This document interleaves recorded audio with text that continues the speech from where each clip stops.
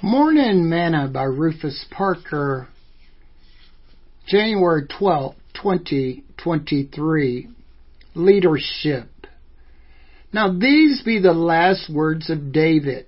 David the son of Jesse said, and the man who was raised up on high, the anointed of the God of Jacob, and the sweet psalmist of Israel said, the Spirit of the Lord spake by me, and his word was in my tongue.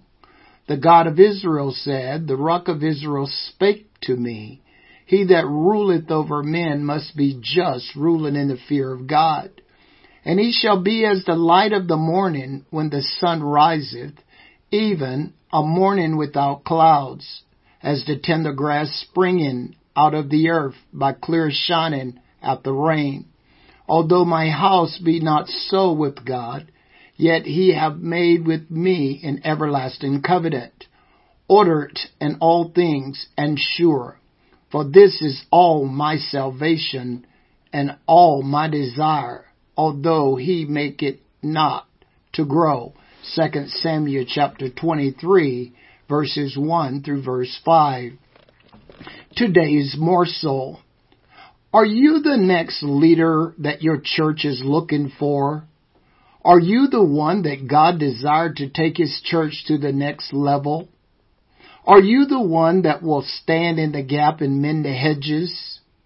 Are you the one that will go down in history as the greatest revivalist that ever lived? What will your bio someday read? In today's world, and even in the church, few desire to become leaders. People seem to be afraid of authority and of seeking responsibility. Many say that they don't like confrontation, while others say that they don't pay me enough for that job. When did leadership become about money?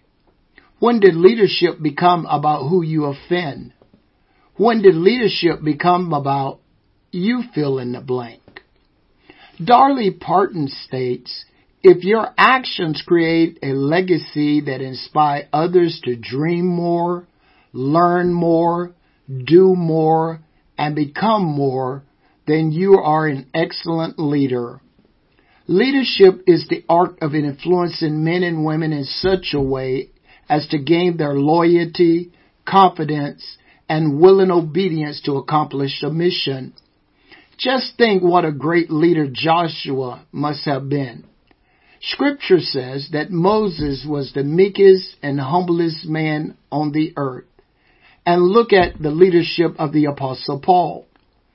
The writer of Hebrews states, and what shall I more say?